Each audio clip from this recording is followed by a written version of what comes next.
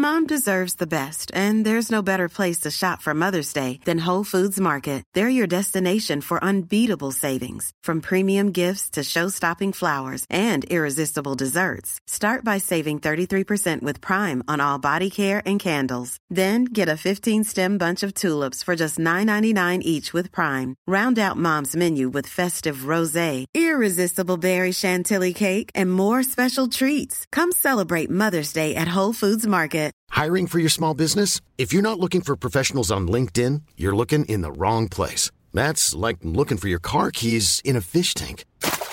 LinkedIn helps you hire professionals you can't find anywhere else, even those who aren't actively searching for a new job but might be open to the perfect role. In a given month, over 70% of LinkedIn users don't even visit other leading job sites. So start looking in the right place. With LinkedIn, you can hire professionals like a professional. Post your free job on linkedin.com/people today. One size fits all seems like a good idea for clothes until you try them on. Same goes for healthcare. That's why United Healthcare offers flexible, budget-friendly coverage for medical, vision, dental, and more. Learn more at uh1.com.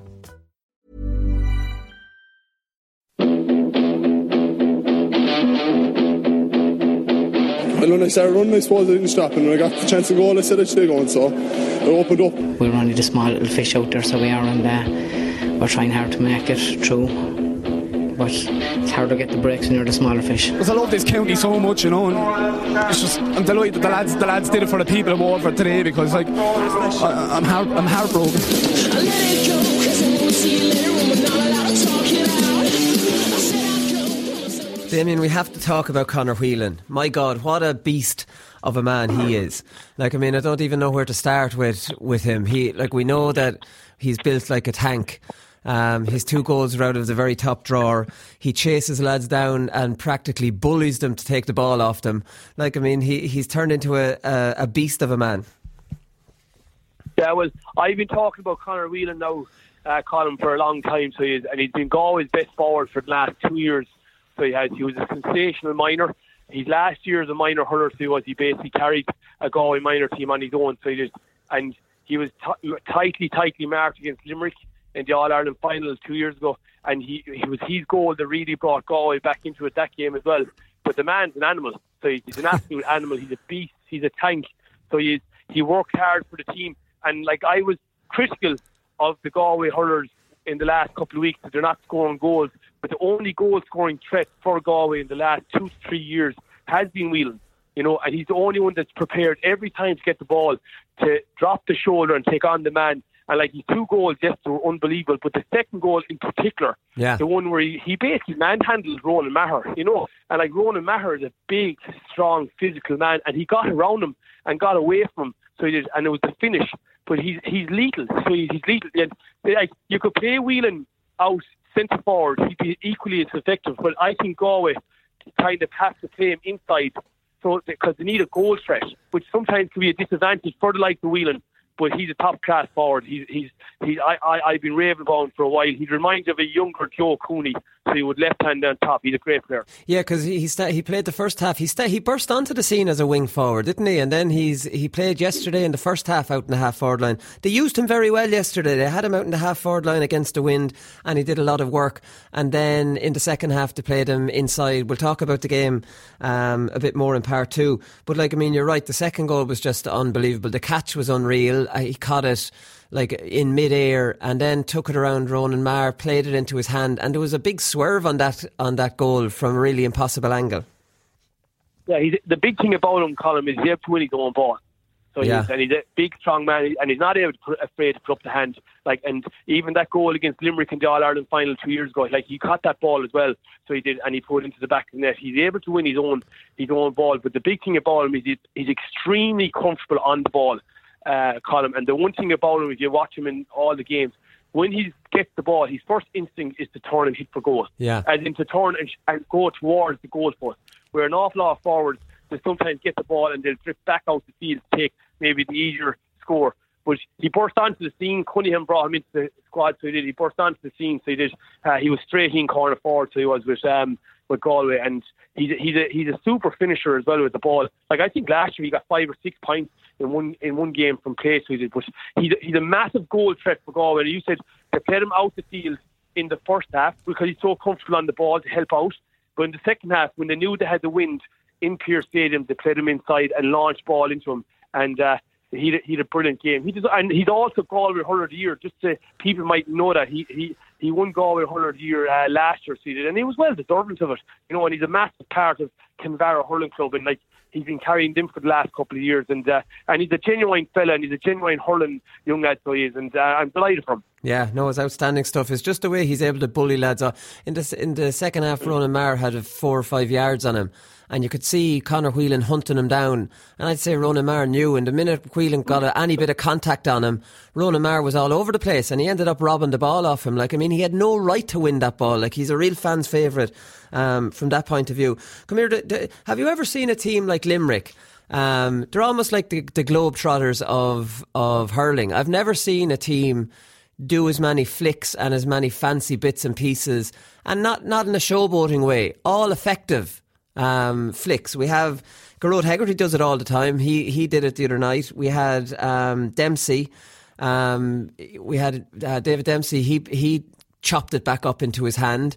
Then we had Boyle in the wing forward, put it between his legs for a point for Graham Mulcahy. Like, have you ever seen a team do this as much on a consistent basis in league hurling? Yeah, probably not when you're after bringing it to my attention. Probably not. But that Limerick team, Colin, are incredibly skillful. And they're all young lads. It's unbelievable. But I'd say myself, Connork is the trainer there, as you know, and the coach. I wouldn't be surprised if he had them doing stuff like this just to have it in their locker for the day of matches. Like, Keane Lynch has been doing flicks constantly. So he has, you know, and like, they're just unbelievably skillful team. So they are, and they're strengthening their team and then strengthening their squad again this year. So they are. I was extremely impressed just on the Limerick water. I was extremely impressed with David Dempsey the other day at full forward. I think he's going to nail down a position at full forward. But they've got so much talent; it's unbelievable. No more than Mulcahy, the other corner forward. Like, that guy, in my opinion, that guy was finished 3 years ago until Conor came on the scene, and now the man is just absolutely flying it. Yeah. So it is lovely. It's lovely to see, and they'll only get better when the ground gets harder. There'll be more flicks and more skill level when the ground gets harder during summer. But here's the thing. Here's the thing. Any inter-county hurler would probably be able to do that, but maybe they're not encouraged to do it. Because I saw Angus Clark yesterday. He got fouled going through, and the ball was just on the ground. He just put his foot against the ball and flicked it up off his foot back up into the air. Like, any inter-county player can chop down on the ball back up into his hand, can't he? You see them doing it before a match. But the Limerick seem to encourage their players to express themselves with this kind of skill and trickery during games, which I don't know about you, I wouldn't have seen that before. Yeah, it can be done, but not many players would try it in the match.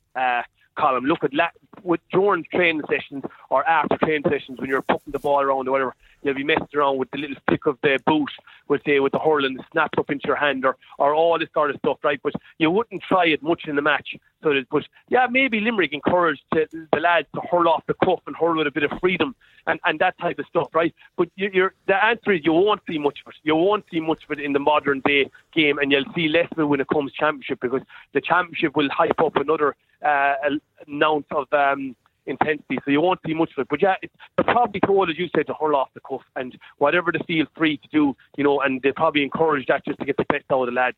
Yeah, the Garrod Hegarty goal was a thing of beauty.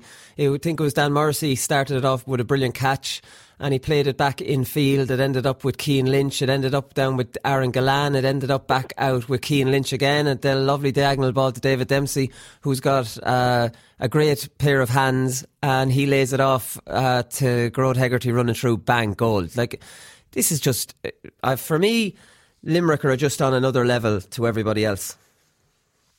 But that didn't just happen by accident, Colin. That's the type of drills they're doing at training. I'm telling you here now, they're doing drills that they're hitting the ball hand to hand 20, 30, 40 yards at drills on the move, moving, ball being struck to another man, he catches it, hand passes to another lad coming through at pace, another stick pass to a lad 20 yards. That happens down at training in Limerick. I'm telling you, that stuff doesn't just happen the day of a match. they're being, that's called ball hand drills, and that stuff is unbelievable. But what's called, same with Jason Ford's goal against Tipperary. That stuff has been practiced. A lovely ball hit straight into his hand, 25, 30 yards, by cutting the man over like this with a stick pass in the back of it. That's inter-county. That's the best way for me to describe the difference between inter-county training and club training. You're able to do it at a different level, and you're expected different standards. But that stuff, if you went to an inter-county training with Limerick, I will guarantee you there's cones all over the pitch, and lads are hitting ball to cone. Another lad is moving, another lad catching, another lad's hand pass, and next thing there could be a shooting drill. Yeah. So that didn't just happen by freak, but it was an absolutely gorgeous piece of play. It was a lovely hurling. And it was Keane Darcy gave in that ball to Jason Ford. It was a beautiful ball because the point was on for him, and a lot of new fellas on the scene would try and take their point there, but he definitely. But the reason for that, Colm, is they like the Liam Sheedy and the Eamon O'Shea and these guys. They're preaching about the team play, and what happened is, Darcy got the ball, right, and he gave it in, as you know, to Jason Flynn, and Flynn put him back. Them two players got praised after the match or at half time. And when you praise a lad for doing the right thing, he will continue to do the right thing. But there is managers out there, they'll only praise the lad that got the score. So it's all good practice, and it's all about the team. But that's what's being preached. The man in the better position to get the ball. We need to score goals, create goals. There is opportunities for teams to get goals, and sometimes they're taking their handy point, but they were two lovely goals over the weekend. Yeah, out of the very top drawer. So Offaly got shell-shocked yesterday. This was unbelievable stuff. They're 6 points up going into injury time. 2 goals from Neil McManus and Conor McCann in injury time, and it was a draw at the end. Obviously Antrim went through. Offaly needed a win, so it's Antrim and Kerry. So Offaly don't go back up to Division 1, which is a huge kick in the arse to them, after assembling a good backroom team. But there's some controversy, and this has been going on in Gaelic football as well, Damien. So the referee played 6 minutes of injury time. Now Michael Duignan's even disputing the 6 minutes. I don't know where he found 6 minutes in the second half and then played another 2, but that's hurling, Duignan said. Now, so he played the 6 minutes of injury time, and then within that 6 minutes there's 2 extra minutes on the top of that 6. Now, without having seen the game, we don't know exactly, but referees are doing this now. They're stopping the clock in the injury time and adding extra injury time on top of the injury time, and it creates an awful lot of confusion within the ground because nobody really knows what it's about. Well, I think that's amazing. Being just straight, all I know is what they say is when you're put on a sub, it's 30 seconds. You can add on, but just to say that there was 6 minutes additional time and then another 2 minutes, like, just sometimes it's hard to believe where they get this. And it's not fair either on teams where the additional time comes from. But as I said, I don't know myself, Colin, but it's 30 seconds per sub. So if they brought on all their subs, but where the extra time, and it was a big kick up the backside to Offaly yesterday, they would have been expected to win that game, and with a very good management team put in place, they would expect it to, push on and get up into the next division. But that's a huge setback for them. So it is. Yeah, I think it's 20 seconds per sub. I need to check that, but I definitely take your point. I don't know where it came out of. And when you look at Offaly's league, they obviously would have hit the league hard. There's no way they wanted to stay in that division, and they lost to Kerry by 6 points, drew with Antrim, and they struggled over Meath. So it definitely hasn't been a good. It definitely hasn't been a good start for Offaly, but one county it has been a good start has been Westmeath, and we're going to have to leave it there, Damien, because we know obviously Westmeath beat Carlow to avoid relegation yesterday, and their manager Shane O'Brien joins us on the line now. Shane, how's it going? Good now, Colm. Yeah, thanks. All good this morning anyway. Any celebrations last night? Yeah, I'm sure there was. I'm sure the lads had a good night, all right, but I don't really tend to get involved with that side of things. I let them at it, so hopefully they enjoyed themselves anyway. They deserved the night out to celebrate, and it was well earned anyway. They definitely did deserve it. It was a convincing win, really, wasn't it, Shane? It was 1-17 to 2-8, but you were in control for most of the game, other than maybe a little dodgy part in the second half when Carlow got the 2 goals. Yeah, exactly. It was. I suppose we made hard work of it there in the second half, there's no doubt about it, but I wouldn't say we were comfortable, but we put in a good consistent performance. First half in particular, I felt we were very strong and played very well against the Breeze, and it gave us some bit of a cushion going into the second half. But look, they, like any game, they had their purple patch in the second half, and they kind of caused us a few problems. We leaked 2 goals, but to be fair to the lads, they stuck at it and kept their composure at the end, and we came away with a crucial win. Yeah, the second goal was a bizarre goal. I haven't seen an OG like that before. I'm sure Angus got the brunt of a bit of slagging in the dressing room after the match. Oh, he did. And Joey Boyle being the first man to congratulate him on it. So, look, Angus, he's absolutely outstanding, both on and off the pitch. And what a game he had again yesterday. He's just been so consistent throughout this whole league campaign. No matter what's been thrown at him, he always responds. And he's just an absolutely exceptionally gifted hurler, and we're very lucky to have him. Killian Doyle, another exceptionally gifted hurler, 114 yesterday. Like, he gave an exhibition. I think maybe the most impressive was the sideline he got, and that was at a really crucial part of the game, after those Carlow goals. Yeah, it was. He did something very similar in last year's Joe McDonough final in Croke Park, but when you don't win games, these things are forgotten about, but we know that he has those skills, and his free taking yesterday was superb again. And Killian has had a tough few weeks and months. He's had an operation that he spent a good few months in rehab, and then he came back. He played 1 game and he broke a bone in his hand after about 15 minutes. So then he was out again for another few games, but he's come back and still has a bit of work to do with his fitness. He knows that himself, but he'll come good now in the summer again, I'm sure. Jesus, if he wasn't at full fitness yesterday, he's in a good place anyways, if he's scoring 114 like that. Now you have it, absolutely. And come here, do you plan for the conditions like that, Shane? Because you might have a style of play and a way you like to, you like the team to play, and then you have a gale force wind in your back, and all of a sudden, is there a temptation to maybe change that a little bit, or even against the wind, the opposite? Yeah, funnily enough, I think nearly in all of our games we've had those type of conditions. In the league, as you see up and down the country, in all the National League games. And especially in venues like Salt Hill, and that there always seems to be a wind in there. But the bizarre thing about Westmeath is traditionally the lads themselves are very keen to play the first half against the breeze, and they like playing against the breeze, that type of hurling that they play. So yeah, you do have to take that into consideration. And certainly in the second half, the last thing we wanted to do was to be taking shots from ridiculous angles and from ridiculous distances, even though there was one man who proved us all wrong and did that in Killian. But he, as you said, he's an outstanding game and some super scores. So come here, I saw you saying after the game, I don't think we can underestimate how significant it was for the development of hurling for the Westmeath public to see us playing against the top teams. Like, I mean, a lot of people, including me, would say it's very unfair to throw Westmeath in with those, other All-Ireland, the last 3 All-Ireland champions and all these really strong teams, that it might be fairer to put you potentially in 1B with Laois and Dublin and Carlow or whatever. You think being in with those teams has had a brilliant effect on everything?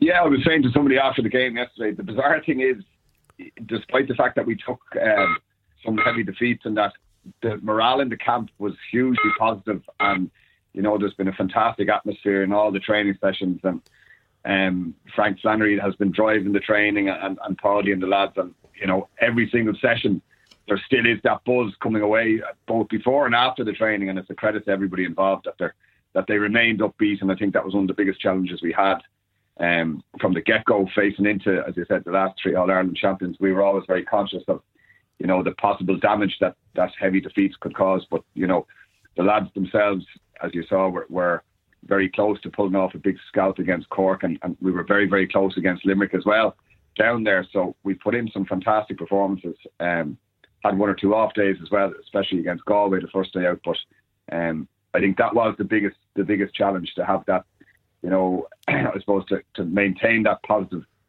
spirit within the setup, Yeah. So do you think, obviously, playing against all those really top teams and experiencing, their speed of touch and, their skill levels and all the rest of it, then when you go back to playing Carlow, and this is no disrespect to Carlow are on Laois and Westmeath's level, did you see your team being a level better than they had been last year, for example? Yeah, look, there's no doubt about it. Like anything in life, once if you're performing with people that are a little bit better than you, it does bring your game on once you're not annihilated, which we certainly were not. But no disrespect to some of the teams we played last year, but like this time last year we were playing London and Mayo, and you know, there's absolutely no comparison to going down to Semple Stadium, playing the All-Ireland champions and trying to, you know, put yourselves up against these top-class teams.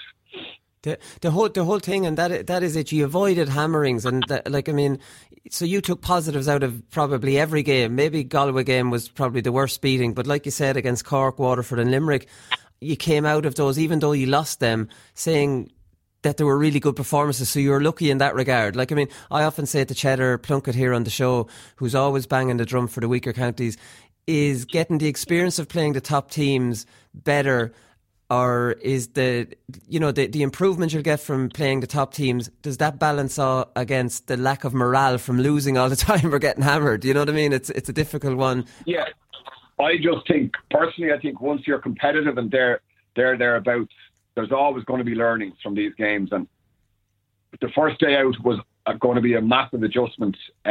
Psychologically, as much as anything else, there was a lot of pressure on us going to play Galway away from home. They had a new management team, Shane O'Neill, and we knew what we were up against. But at the same time, there was a lot of uncertainty as well, you know. And I think once we got that out of the way, the lads then kind of got a bit of confidence within themselves. And so, yeah, look, there's nothing really to fear here as such, you know. Yeah, because I suppose often it's the fear of not knowing and not having played them. Like the Westmeath lads realised that we're not that far away. Yeah, and it went from that, you know, hoping, I suppose, to expecting performances then. Like, we were hoping for a performance the first day out. But from then on, we were kind of expecting them to deliver, because we knew what they were capable of. And I suppose for their own selves, for the players to see that as well, you know. Yeah. So how are you enjoying the management side of it? You obviously worked as a coach with Joe Quaid. You were the coach, obviously, for him. You have Frank Flannery in now as your coach. So you're just managing now. You're not. Managers now have so many people to organise. You probably don't have time to coach yourself.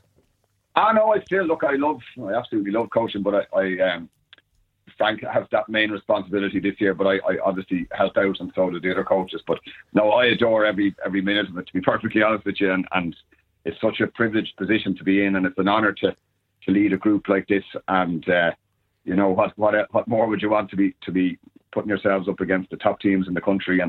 And as I said, no, I love it, absolutely love it. Yeah. So Frank Flannery, obviously, he worked under Kieran Kingston. You've Alan Kearns in there. In fairness to you, you've put together a pretty good backroom team. Like, I mean, there's a sports psychology in that in itself, that the players look at that and go, Jesus, that's pretty impressive. Yeah, I think one of the biggest things this year, we have, you know, such a great balance within the management team, and as you see, the level of expertise, the likes of Alan Kearns and Brendan Murtagh, Paul Greville, Paddy O'Neill and Frank Flannery, you know, these are all fellas that have done so much in the game, and you know, I'd be looking up to them. But again, there's no egos, and as I said, we gel so well together, and we're working very, very well together. I saw an interesting quote. You had a piece in The Independent. You said you felt you overanalyzed things as a player. I was quite nervous playing. It was the whole fear of making mistakes, the fear of being criticised. That restricted me. Like, I mean, I'm sure maybe you're not a pushover as a manager, but if, do you still, are you able to, you know, give them a bollocking when you want to, or do you kind of use your own experiences? I cringe when I hear that stuff back, but anyway, so, look, you need a mixture of personalities within the dressing room, and that's one of the great things. I think we choreograph it well between us. You know, we can, as I said, everybody brings different strengths to it. But you know, I'm. What was your question again? Sorry. Well, like, I mean, I suppose the fear of being criticised. Like, I mean, managers have to be critical at times. I know that was more as a player. When I think I was reflecting back as a player.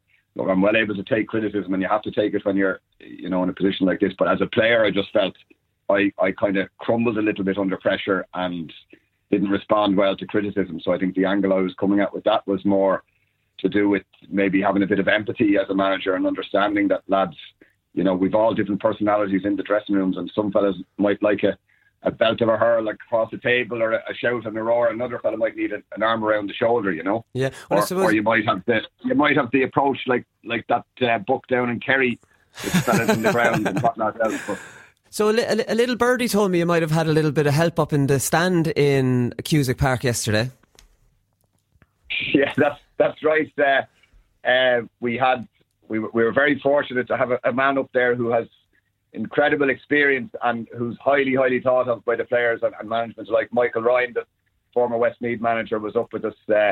He's in regular contact with me, but he offered to come up and help out with the stats up in the stand, would you believe? So he was up there analysing the opposition, and he was in our team meetings in the dressing room afterwards, and the players just absolutely adore him. But what a man, where would you get it? Like, he's incredible. His whole passion is just so infectious, and he's so genuine, and built up such a relationship with these players, you know. So it's a credit to both the team and obviously to him that he's willing to do such a thing, you know. Yeah, geez, that's fantastic altogether. So he would have given you stats at half time. Like, imagine a former manager being humble enough to go up into a stand and do stats. Now you have it. He's just the most humble man. And you know, back in November we did a charity event, a fantastic night, and of course Michael offers his services, comes up from Waterford and kept the whole place entertained for the night. But no, he's an absolutely fantastic man. But it just shows you within the GA you have so many different, you know, characters that are so supportive. And even in my own club, Coola, I have fellas coming up from Dublin to support me, and we had another man there, Dublin Jerry, who goes to all the Dublin matches, who was supporting Westmeath for the last few games as well. So it's fantastic to see all the support. Oh, I know Dublin Jerry well from outside Croke Park, a great character. Yeah, well, Dublin Jerry was in about our dressing room yesterday anyway, so he's a fantastic character. Jeez, you'll turn it. Was it? Be all sorts of documents and whatnot. Right, he'd melt now if he put on any jersey other than a Dublin jersey, I'm sure. Oh, he had the Dublin coat over the knees down to the ankles nearly, with the Arnott sponsorship on it. But what a man, he's absolutely fantastic. He's been at some of our training sessions as well. But they're the characters you need in the GA, and as I said, Michael Ryan the same, you know. Yeah. Fantastic men, humble, and you know, that's what keeps us all going. So what's the plan now? You're finished pretty early. Like, I mean, the counties in quarterfinals have the quarter, semi and finals. They've got 3 matches left. You're done now until the Joe McDonagh. Yeah, look, it's a very tricky thing to manage from a logistical perspective. You know, we have to, like, we kind of have a provisional plan put together, but we're not out. As you said, we're not out now until the 8th or 9th of May, you know, so it's a massive gap, and we have to let the players go back to their clubs to prepare for their club championships, both hurling and football. So we're very much restricted, and I know some of the other counties don't have club championship, but it's not ideal. And I think, you know, this debate has been going on for so long now with the whole club and county thing, but this is definitely a challenge for us, you know, going forward now, the logistical challenges, but we'll get over it anyway. Well, that's it, because you know that you like, momentum is such a big thing, and you've got great momentum. I'm sure if you were training now tomorrow night, there would be a great buzz at training. You're staying up. You've beaten Carlow, who are a bit of a bogey team at times for you. You know, you've put it up to some of the big teams. That's what you need to build on. But it's difficult to build on it, I suppose, when you're almost finishing this season and starting another one for the Joe McDonagh. Yeah, that's essentially what it is. You know, you have 2 seasons, and you have to kind of start again. And we'll look at our focus. I'm going to be sitting down with Mike Frawley, the strength and conditioning coach, and look at how we're going to plan that out. Mike has great experience with Wexford and Clare, where he worked with David Fitzgerald. So, you know, we'll look and see what we're going to do from a physical perspective, and then we'll look at our training and hurling from a hurling perspective as well. Yeah. So just to finish up, the Joe McDonagh takes on extra significance really this year, because there's a 6-team Leinster Championship, you know, next year. So, like, I mean, there's a chance of going into Leinster and staying in it. Yeah. Look, I think if you look at all the teams in the Joe McDonagh, there's very, very little between them. You know, there's a toss of a coin between nearly all of the teams. You know, you have Antrim, you have Kerry, where we got beaten by Kerry last year in Mullingar, and we were very lucky. We had a fantastic performance to beat Antrim, but they're a top class team. And then obviously we have Carlow again, and local neighbours, local rivals, Meath. So all of those games are going to, you know, be huge challenges for us, but we'll embrace them and look forward to them anyway. Yeah, well, listen, Shane, thanks very much for taking the call, and I hope you bridge the 9-week gap and you're back ready for the Joe McDonagh. All the best. Spot on. Thanks, man. And the game can very, very often take on a life of its own.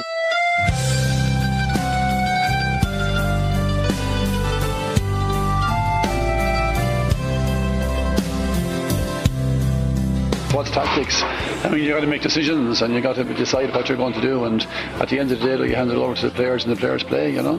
The game was fast, was furious, it had everything really, you know, and you don't have too much influence on what's happening. What happened last year, it goes out the window, or the year before, or whenever it was. Tipperary don't go away. They are as they are. And the game takes on, can very, very often take on a life of its own.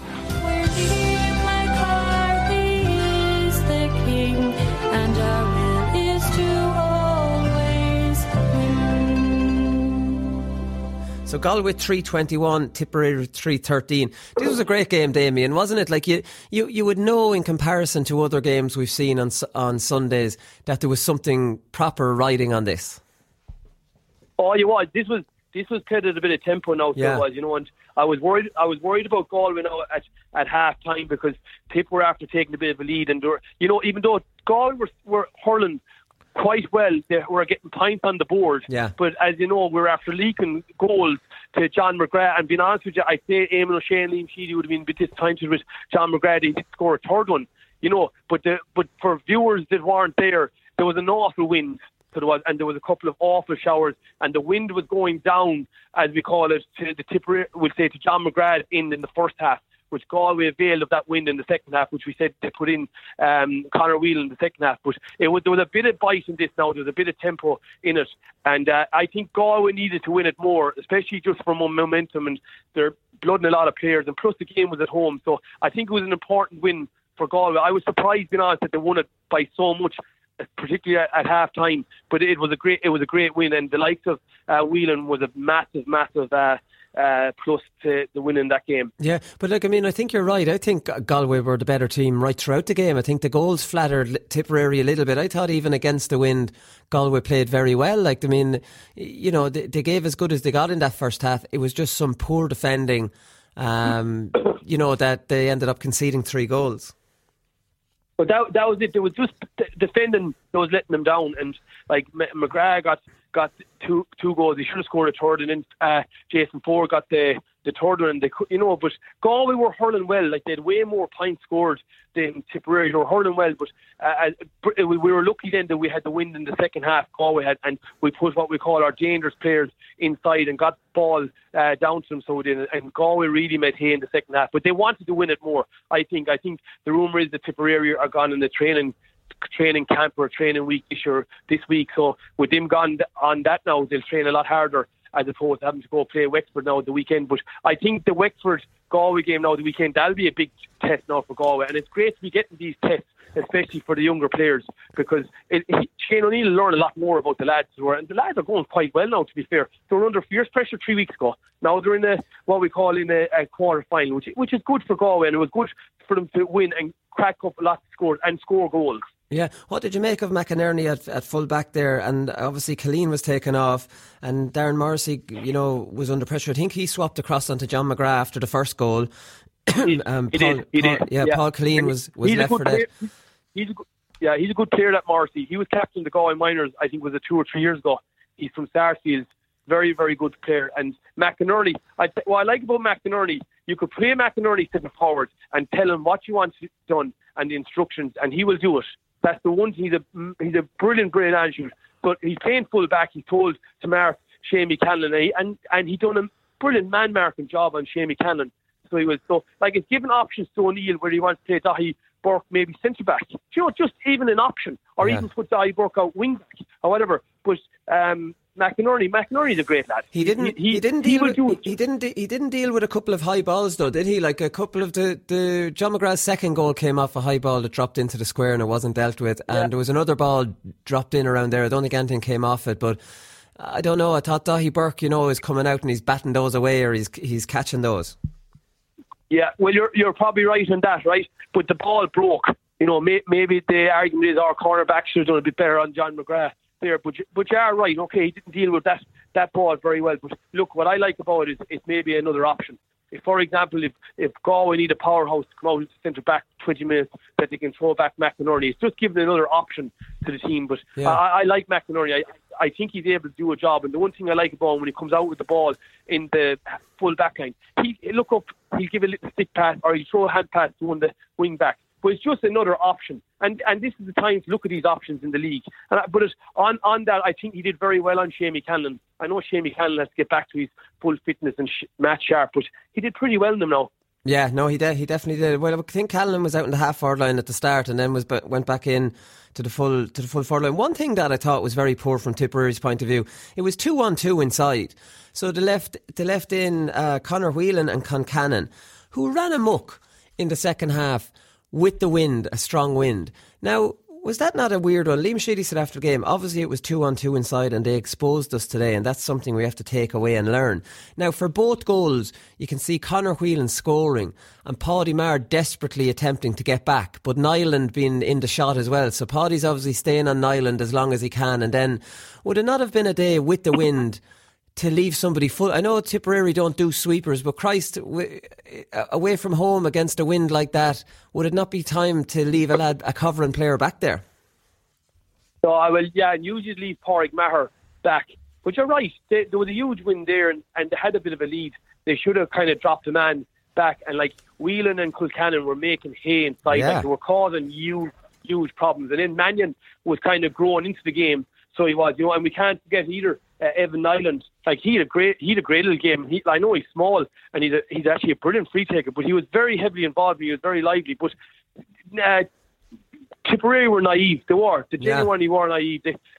And they were under pressure. But as the saying is, they're on about they learned from it. They need to learn from it because Galway pushed on, and once Whelan got the goal, there was no letting up then. So Galway really pushed on and won it. But especially against the wind, I think they should have played an extra man back, or they should have pulled everyone back a notch. But maybe it was good game management by the Galway players. Maybe they pulled out the field a little bit and created a lot of space inside for the Kilcannons and the Conor Whelans and the Evan Nylands. Well, Evan Nyland was kind of roaming. So it was good. It was good game management. Maybe it was a good game plan by Shane O'Neill.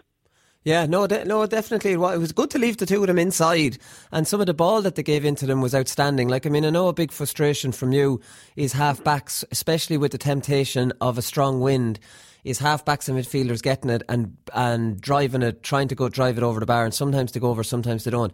It was some controlled performance by Galway to give in those lovely diagonal balls, always in the forwards' favour. Concannon looked like he was a ball winner when I don't think he's a ball winner, but he is when the ball is suiting him. Do you know what I mean? And some of his skill was great. But Galway definitely looked like they were coached really well on the type of quality ball two lads like them want inside. Colm, you talk to any defender in the county or in the country, right? The worst ball you can get as a defender is a ball that's been hit diagonally at what I call a 70-30 ball in the favour of the forward. And just to give one example of yesterday's piece of play, David Burke got a ball yesterday and he just looked up and he seen Kilcannon in the far corner and he drove the ball 70-30 out. So Kilcannon had that 5 yards to beat his man, controlled it, and he had drove it over the bar over his shoulder. But they're the worst type of ball for any defender to get. And it's okay sometimes when you're Conor Whelan, for example, is able to win his own ball. But some lads like to get the 70-30 ball. Like I wasn't always the strongest in the air, but when the ball was on the ground, I used to always favour myself to win the ball. But the 70-30 ball, and you're 100% right, that didn't just happen by accident. That's been spoken about in the dressing room. David Ford with Galway and Fergal Healy are both selectors. They both played in the forward line. So it would be discussed. And 70-30 ball. Do you ever hear this saying, Colm, there's no such thing as a bad ball? That's the greatest load of heartstone that I ever heard in GAA. Like there is a thing as a good ball and a bad ball, and it was brilliant to see Galway looking up and hitting in what I call a 70-30 ball and in favour of the forward, and we got scores from it. Yeah, so that's something Galway can build on then, Whelan and Concannon inside with some nice ball being whacked down into both corners for their movement. Is that a starting point now for Galway moving forward? Am I judging too much on one performance by Concannon? Although he's played pretty well this league, I think. It's not just an isolated good game by him. And being honest with you, he was the start of the forwards taking on the ball and creating goals. So he was. He's not a bad runner at all, so he's not. And he's only going to improve, Con. He still has to build up a little bit. He's some climber daily. He's a good forward. He's lively and he's not afraid to take a score either. But you need to build on something. Limerick are at it now for a long time, hitting in what I call the 70-30 ball. The likes of Mulcahy. Yeah. So it is really, really gaining off it. Like, but this hit and hope, me as a coach, right, I will accept a hit and hope if you're under severe pressure, but sometimes you're not under severe pressure like this, and all of a sudden you're hitting. And you know who can be very wasteful at times, just when we go back to the Galway Tip game, is Pádraig Maher. He can often score 2 or 3 great points, but he can often hit 2 or 3 long-range wides. I'd say it can be very frustrating for the Shamie Canlans or the Jason Fords of this world, but like there has to be a game plan, and the game plan has to be seen to, you know. And Galway played very well yesterday. It was a great win for them, but hopefully they can build on it. But the big challenge against Wexford, so it is next day. Big challenge. I think you're right, and I think there was a big contrast in how Tipperary used the win. They were just driving it down there, hoping something would happen. Like Seamus Kennedy trying pot shots. You know, like, I mean, I don't think Tipperary used that wind in anywhere near the same kind of controlled manner that Galway did, and I thought that was a big improvement, because I know Micheál Donoghue, when he was the Galway manager, they probably would have just got it down there as well, would they? I think yesterday, to me, there was a bit of a difference in how Galway were approaching. Now, maybe they have to. They've no Johnny Glynn, and they've no Joe Cooney, and they've no fellas who you could probably drive it down to. Yeah. Well, you can drive it down to someone in the edge of the box, column. If you have a big man there that's willing to put up his hand and catch it, or even live off the break, which John McGrath got a goal from. That's an example of living off the break and you get a goal. But sometimes you've got to play to the strength of the players inside. Like, there's no point hitting a high ball into what's called Nyland. Like, he's a small player. No more than, I wouldn't think Brian Kilcannon would be the greatest man as well in the air, right? So you've got to play to the strength of the team. So hitting in 70-30 balls, I think, is very important. Or what you ever hear the lads saying, working the ball through the line or carrying it and giving the hand pass. So, like, hopefully this will be something, because that type of play is lovely type of hurling to watch. Clare used to do it a couple of years ago as well. They've gone kind of more to a direct route maybe this year. But the likes of Kilkenny had to change their style as well, remember, in the last 2 years to try suit the players inside. But I personally like the 70-30 ball. I used to love it. You could be on the edge of the square column like this, and next thing you see one of the lads getting the ball, and next thing you make a run, and it's driven out into the space where you're coming to run onto it. And Tipper big ad, they were very big ad in last year's championship. Now, didn't do it yesterday, but Tipper are going to get better. Simple as that. They're going to get better when it comes to summer. But hopefully it's the start of something good for Galway. The thing about Tipperary, though, and like, I mean, you talk about Tipper going to get better, and that's what everybody says. But like, I mean, I don't know. Like, I mean, Tip weren't favourites for the All-Ireland last year. After Limerick hammered them in the Munster final, they played against Laois and they weren't fancied at all. And then they got a spark. I'm not sure Tipperary are the team that can show no form at all and then just turn it on like a tap. I'm not sure if they're playing a smart game along. Like, the analysis right now is that, Tipperary are just bubbling along and they're timing their run and all this kind of thing. But Tipperary are a weird crowd. Like, I mean, their confidence, for some reason, when things start going wrong for them, they don't necessarily respond that well to it. So, like, I mean, putting all their eggs into the championship basket, I don't know. I suppose then again, like Liam Sheedy said after the game last year, they lost the quarter final to Dublin. So maybe it's not all doom and gloom, you know, and they can turn it around. But they lost to Dublin in a quarter-final last year. They played well in the Munster Championship, but they also got hammered by Limerick in the Munster final. It's hard to know. I know Liam Sheedy is the right man to have them, to get them fully right. But look, I think like Brendan Cummins said last night on the League Sunday show, a lot of this will be hindsight kind of stuff, depending on how the Munster Championship goes. Yeah, well, the only thing is, Colin, you said Liam Sheedy's going to really nail it to them now. So he's a whip now to hit them with. They didn't hurl well yesterday, right? But what did Liam Sheedy want to get out of this league campaign? I personally don't think he has any real interest in the league, right? But what did he find? He found a couple of players. So he found Dylan Quirk. You know, simple as that. He has Keane Darcy found. He also gave Joe Brown a match. He looked at Paul Maher, so he did it at cornerback. He has Bonner Maher coming back into the squad, see me back. He's Brendan Maher to come back into the squad. He has players come back, and then he's lads that didn't hurl well yesterday. They can also hit with the stick. So, you know, I thought your man could have been better. Brian Hogan, he's the likes of Bubbles Dwyer didn't play well. Noel McGrath didn't play well yesterday.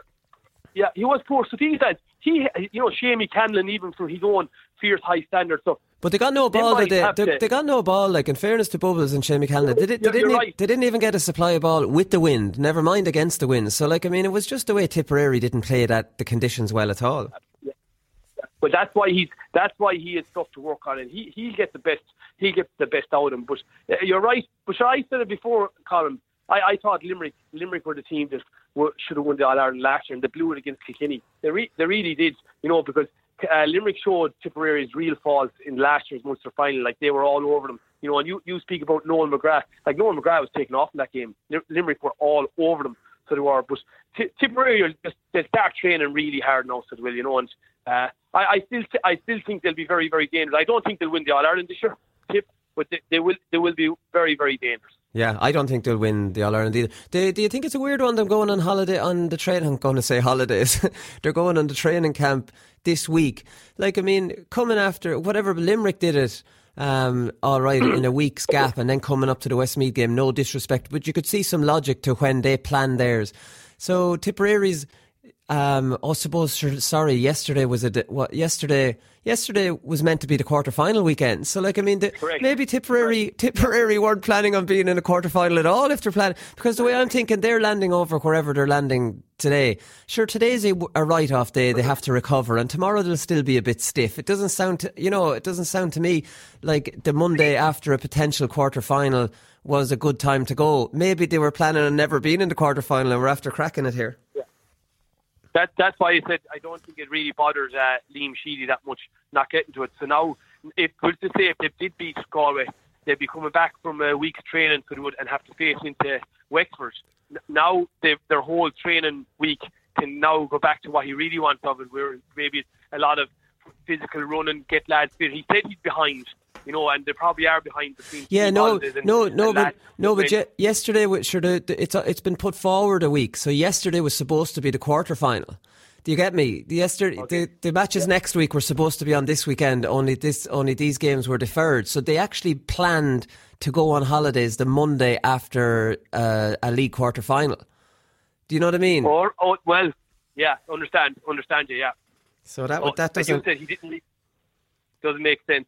Yeah, you're 100%. But he's going to train them hard. I'm telling you, Colin. He's going to train the lard out in Tipperary, lads. And if anyone can get the best out of him, it's Liam Sheedy. That's the long and short of it. And he wants to find a couple of players, and I think he's found the likes of Dylan Quirk and Darcy. These lads, I think they're good players, and he'll need them all to. Jerome Cahill as well, another good young player as well. There, he'll get the best out of him, so he will. Yeah, no, exactly. We were worried about Shane Cooney going off injured yesterday. Apparently, you'll know this better than me. He's an injury-prone type of player, because it looks to me like Shane O'Neill might be settling on that half-back line of Pádraig Mannion, Shane Cooney and Fintan Burke.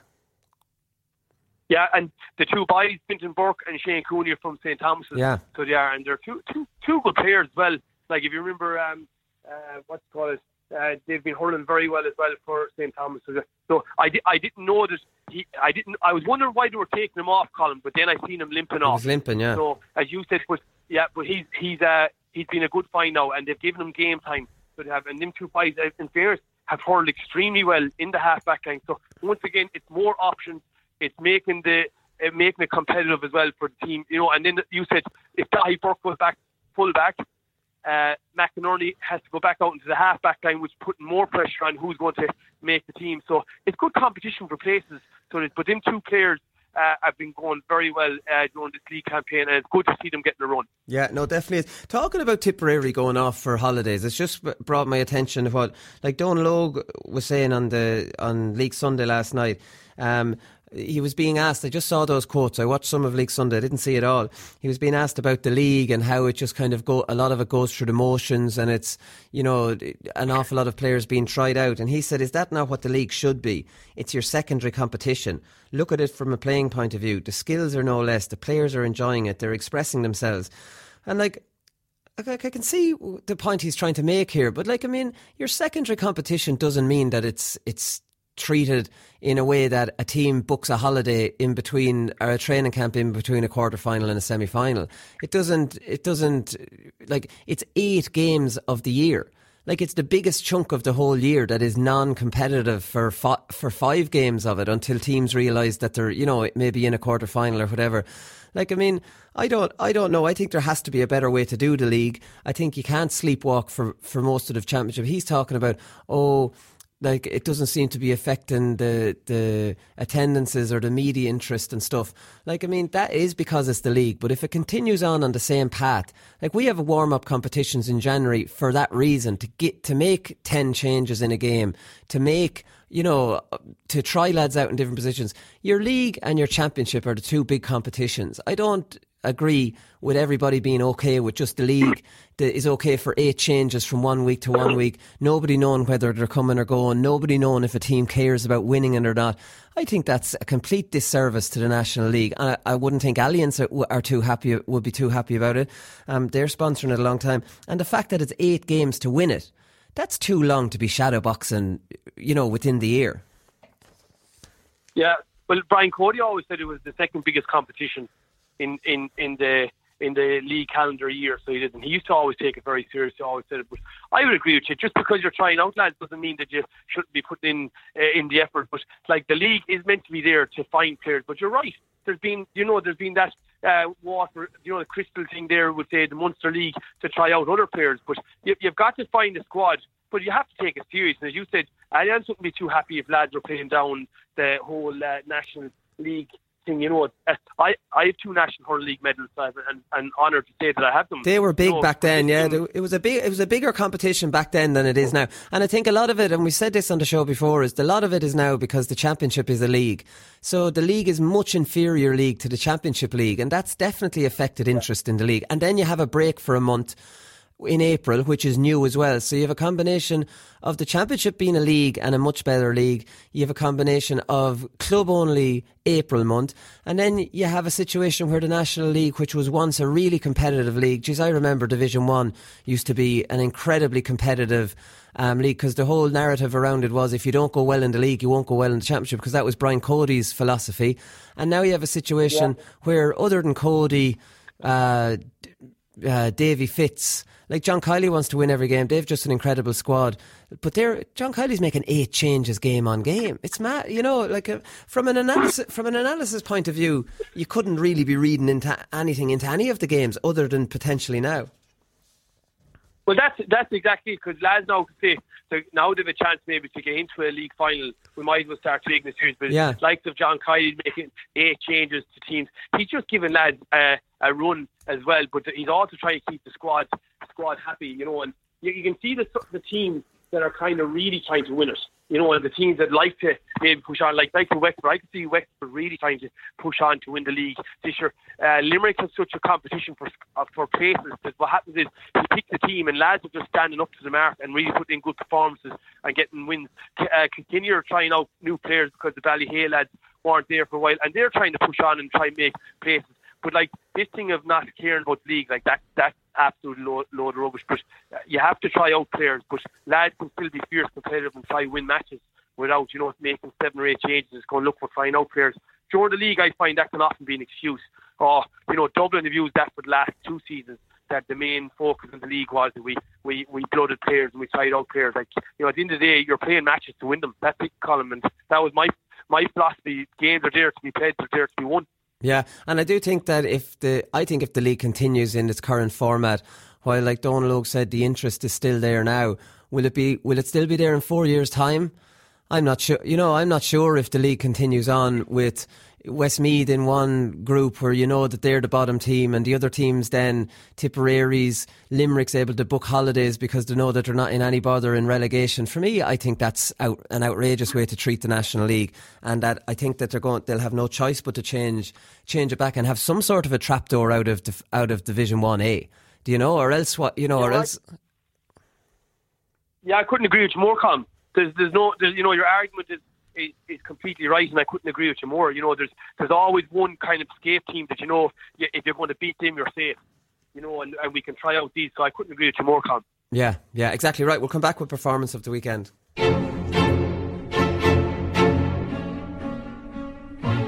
lot of people do say, what do you love about hunting? They do say. Is it the fresh air? Is it the great outdoors? Is it the thrill? No.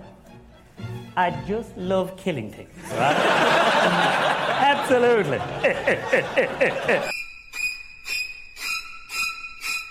performance of the weekend, and the first nomination here is Gearóid Hegarty, Damien. I was saying on the show here recently, I think he's arguably Limerick's most important player. 1-5, incredible goal. And as John Kiley said after the game, he was struggling to get into the game at that stage, and he said he actually admitted it himself. He said, I was struggling to get on the ball before that, and there was a long ball hit in on top of Daithí Dempsey. I know he's decent in the air, so I said I'd make a run off him. So that was exactly it. It was like when you know that these balls are going in, you can time your runs off them. Like, I suppose from your point of view, being a corner forward and you're standing around and you don't know if the half back now, if he's going to go for a point, if he's going to, balloon it in, or what he's going to do. But when you know Cian Lynch is going to give that diagonal ball, you know David Dempsey's probably going to catch it, you know exactly what your role in that situation is, and that's to make a supporting run. Yeah, well, I thought your man Hegarty was brilliant yesterday. 1-5 from play was unbelievable. And the one thing about him is he looks fierce slow in matches, but he's so deceptive. He has such long legs. It's unbelievable. And his fitness levels are incredible as well, Colin. He's getting around the park, and I think he is one of Limerick's main players. He plays wing forward, but he comes out into the middle of the field for the battle siders, and he wins an awful lot of ball. And 1-5, his point on the sideline yesterday. Oh yeah, that was an it looked wide, that one though. Did it? Maybe it was wide. I don't know. It was given as a point, but it was just. That was great. It was the flick. It was the flick hand strike motion, real fast. It was just unbelievable, And as I said, just to give on the goal, like the goal he scored was just absolutely brilliant goal. I'm just give Dempsey a bit of credit there. Dempsey caught the ball, seen him come and laid it off unselfishly. I think Dempsey's going to be a huge find as well in there. But Hegarty, his performance was just brilliant. I'm delighted because sometimes these players that can often be the workhorse of the team, don't get the praise they deserve. And he had a great game yesterday. But it says he's a step. You think he's slow, but by jeez, he's not slow. He's such long legs. Yeah, like he's getting around the park. They're so big and rangy. When you look at him and you look at Kyle Hayes and you look at Boylan and you look at Cian Lynch, who's built like a bull. You've Willie Donoghue in around that. I know he wasn't there yesterday. Limerick are a monstrous team in around that middle third. Look at their half back line. Burns, Hannon and Morrissey. Sure, they're three monstrous men as well. These lads could, they're the physicality of them, and they hunt in packs. And to be honest, I thought they made Waterford are a small little team, and they've no defined way, they don't seem to have any defined way of playing. They seem to be trying to run everything down the middle, and in the Championship that's not going to work. For example, with Waterford, you saw none of the type of controlled ball that Limerick or Galway play into the full forward line. It all seems to be just there's no pattern to their play. You could watch that game again and you could say, what are they actually trying to do here? What's their defined game plan? And it's hard to find. It's hard. I know they're missing lads, but it is hard to see a pattern in their play.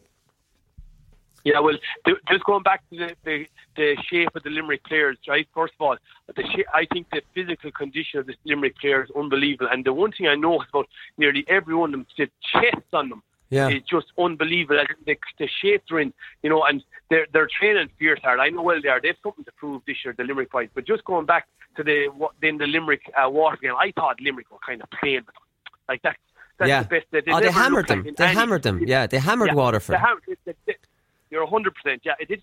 It didn't. The score line didn't reflect the way the game was played.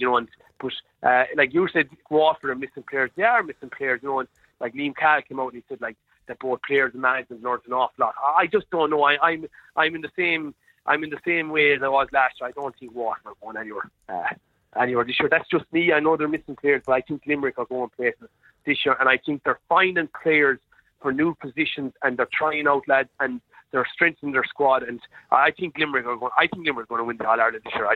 That's my opinion. But Gearóid Hegarty's super performance, and the Limerick players are in super shape, and they're in a great place at the moment. They've come a long way since you were writing them off here on this show 3 years ago, haven't they?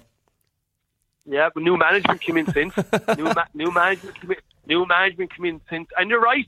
Limerick were in a bad place that time. I don't care what anyone says, but everything has changed. Their attitudes, their skill levels, their conditioning. Knurk has gone in as a coach. They've now tried to win every game. They come across as fierce down to level players. I love the way they hurled. They hit the 70-30 ball. They carried the ball.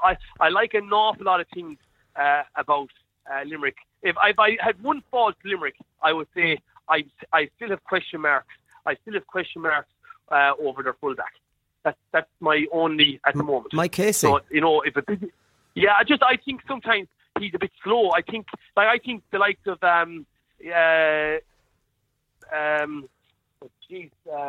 what's it called, the Galway player? She's the left hand top. We're talking about Conor Whelan. I think Whelan would cause him off problems in open space. I think he would, but that's just me. No, he probably would, but you'd find it wouldn't be him that would mark him. Do you know what I mean? They would make sure Finn is around. English is, but Declan Hannon gives that full back line an awful lot of cover as well. And then you've Kyle Hayes and you've Gerard Hegarty and Tom Morrissey picking up his man because they flood that middle third.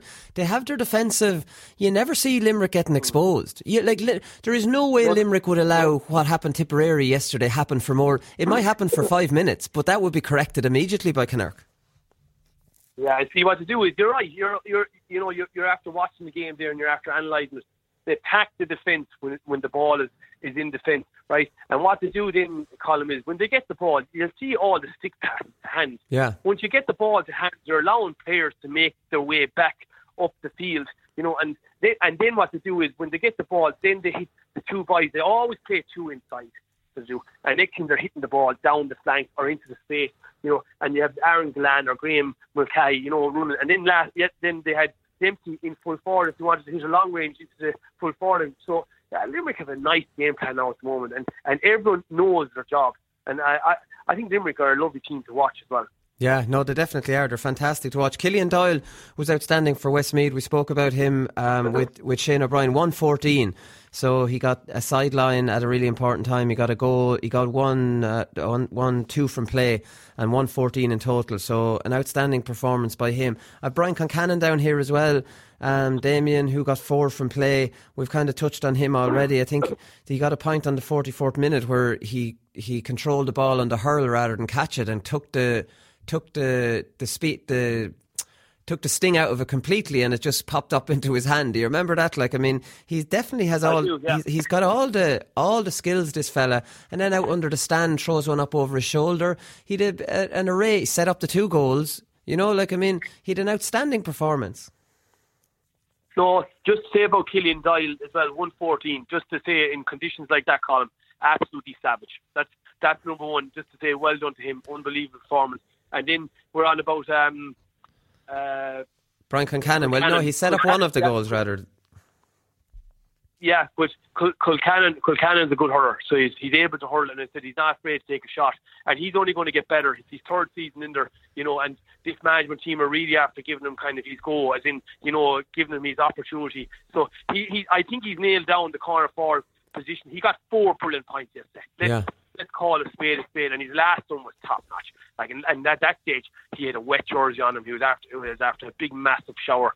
Hurled really, really well yesterday. I thought he was extremely dangerous, and it hasn't just been yesterday. He is taking on balls, and he has created goal chances and everything. So he has, and he could have created another goal there yesterday, but he's going to learn from that. But he had a very, very good performance yesterday. What to make of Cottle Mannion's finish for his goal was brilliant, because usually most players will go the other side. Well, see, most players would go the other side, and also Hogan was expecting to go the other side. But if you just watch him, when Nyland gave him the hand pass, he carried the ball in, and you see him looking the head up, and he's seen the inside, and he went near post, and being honest, he made Brian Hogan look stupid. Yeah. There wasn't much to aim at there. There wasn't much to aim at there. There was only probably a foot between Brian Hogan and that post, but Brian Hogan's weight was going on his other foot to go the other way. It was a top class finish. Simple as that. All the top forwards, I'm telling you here now, would have went to that corner or went up to the top corner of the other side. But that was a great goal. Seriously, you cannot underestimate that strike. That was a brilliant finish. And yet you'd have to say about him, when he's running in to that goal, he's just completely calm. He's completely got ice in his mind, and he just takes the tap onto his hand. There looks like there's no panic. He's not even going full speed. He's going maybe 3/4 because he knows he's in a bit of space. And then he gets a look at the goalkeeper, and he's weighing all this up in his head, and he goes near post. He's a phenomenon. I'd say he's just so used to doing that just can't. He didn't panic in that situation, because sometimes when you have too much time, like, you know, you're wondering what are you going to do with it, and you could make a balls of it. No. He's a very, very good forward. So, you know, and yesterday I'd say he got a little bit frustrated yesterday. So he was, because often I find when he gets frustrated, he gets kind of involved in a lot of niggles, and you know, he got involved in a little bit of a row just before that. Yeah, Barry Heffernan. It was kind of a frustrating game for him. They played him midfield, but yesterday they played him wing forward. So he did, and you know, that was his real opportunity, just to kind of get a score. So, but not to underestimate Niall and Tampass as well. You know, it was great. But he's very cool. He's very relaxed. But the big thing about him as well, Colin, is he's a very natural striker of the ball, both left and right. So he's a lovely striker of the ball, actually. But that was a great goal. Just, you know, that was a brilliant finish, near side, top class. Yeah, winner of performance of the weekend has to go to Conor Whelan. I thought his all-round performance was absolutely phenomenal, and we're not going to get back into Conor because we spent enough time. Usually I don't start the show with an individual performance, but he was just so good yesterday. I just had to... so we've used up all our information and all our comments on Conor Whelan, but he wins performance of the weekend. Very, very close call between him and Grode Hegarty. Another little bit of news, Damien, is Frank Hogan, whose demand goes to all the games and holds up the John 37 sign. He's died. So condolences to his family. I have a John 37 sign here in the studio because it's iconic at GAA matches, and the man travelled to the length and breadth of the country, and he was behind one of the goals on the terrace. He got banned out of Croke Park for a little while and then got left back in. But he's... I think John 7 reads, "Do not marvel that I said to you, you must be born again." Whatever that means. I'm not a religious person, Damien, but I'm sure you've seen Frank in action. He's a tip man. I think he lived in Limerick. Yeah, but he's been going to games for years and years and years, and it wasn't just the big games. He went to the small games, the Mickey Mouse games, the Railway Cup games, the league games, the football games. He went to them all. So he was there in my time, and he was there before me as well, and he was still going to matches even up to, say, the current year. So he was. So look, he will be missed. You know, it will be missed. So he will. So all you can say is, Lord mercy him and rest in peace. And he didn't do any harm to anyone. So I said, yeah, I was well used to seeing the sign. Yeah, like everybody was. Right, we'll leave it there, Damien. Thanks very much. We'll be back on Thursday and we'll preview these two quarterfinals next weekend. We'll talk to you then. Good luck. And when I started running, I suppose I didn't stop, and when I got the chance to go, I said I should go, so I opened up. We're only the small little fish out there, so we are, and we're trying hard to make it through. But it's hard to get the breaks when you're the smaller fish. Because I love this county so much, you know, and it's just, I'm delighted that the lads did it for the people of Waterford today, because like I'm heartbroken. I let it go, 'cause I won't see you later when we're not allowed to talk it out. I said I'd go, when I said I was sure, but I'm still trying to figure it out.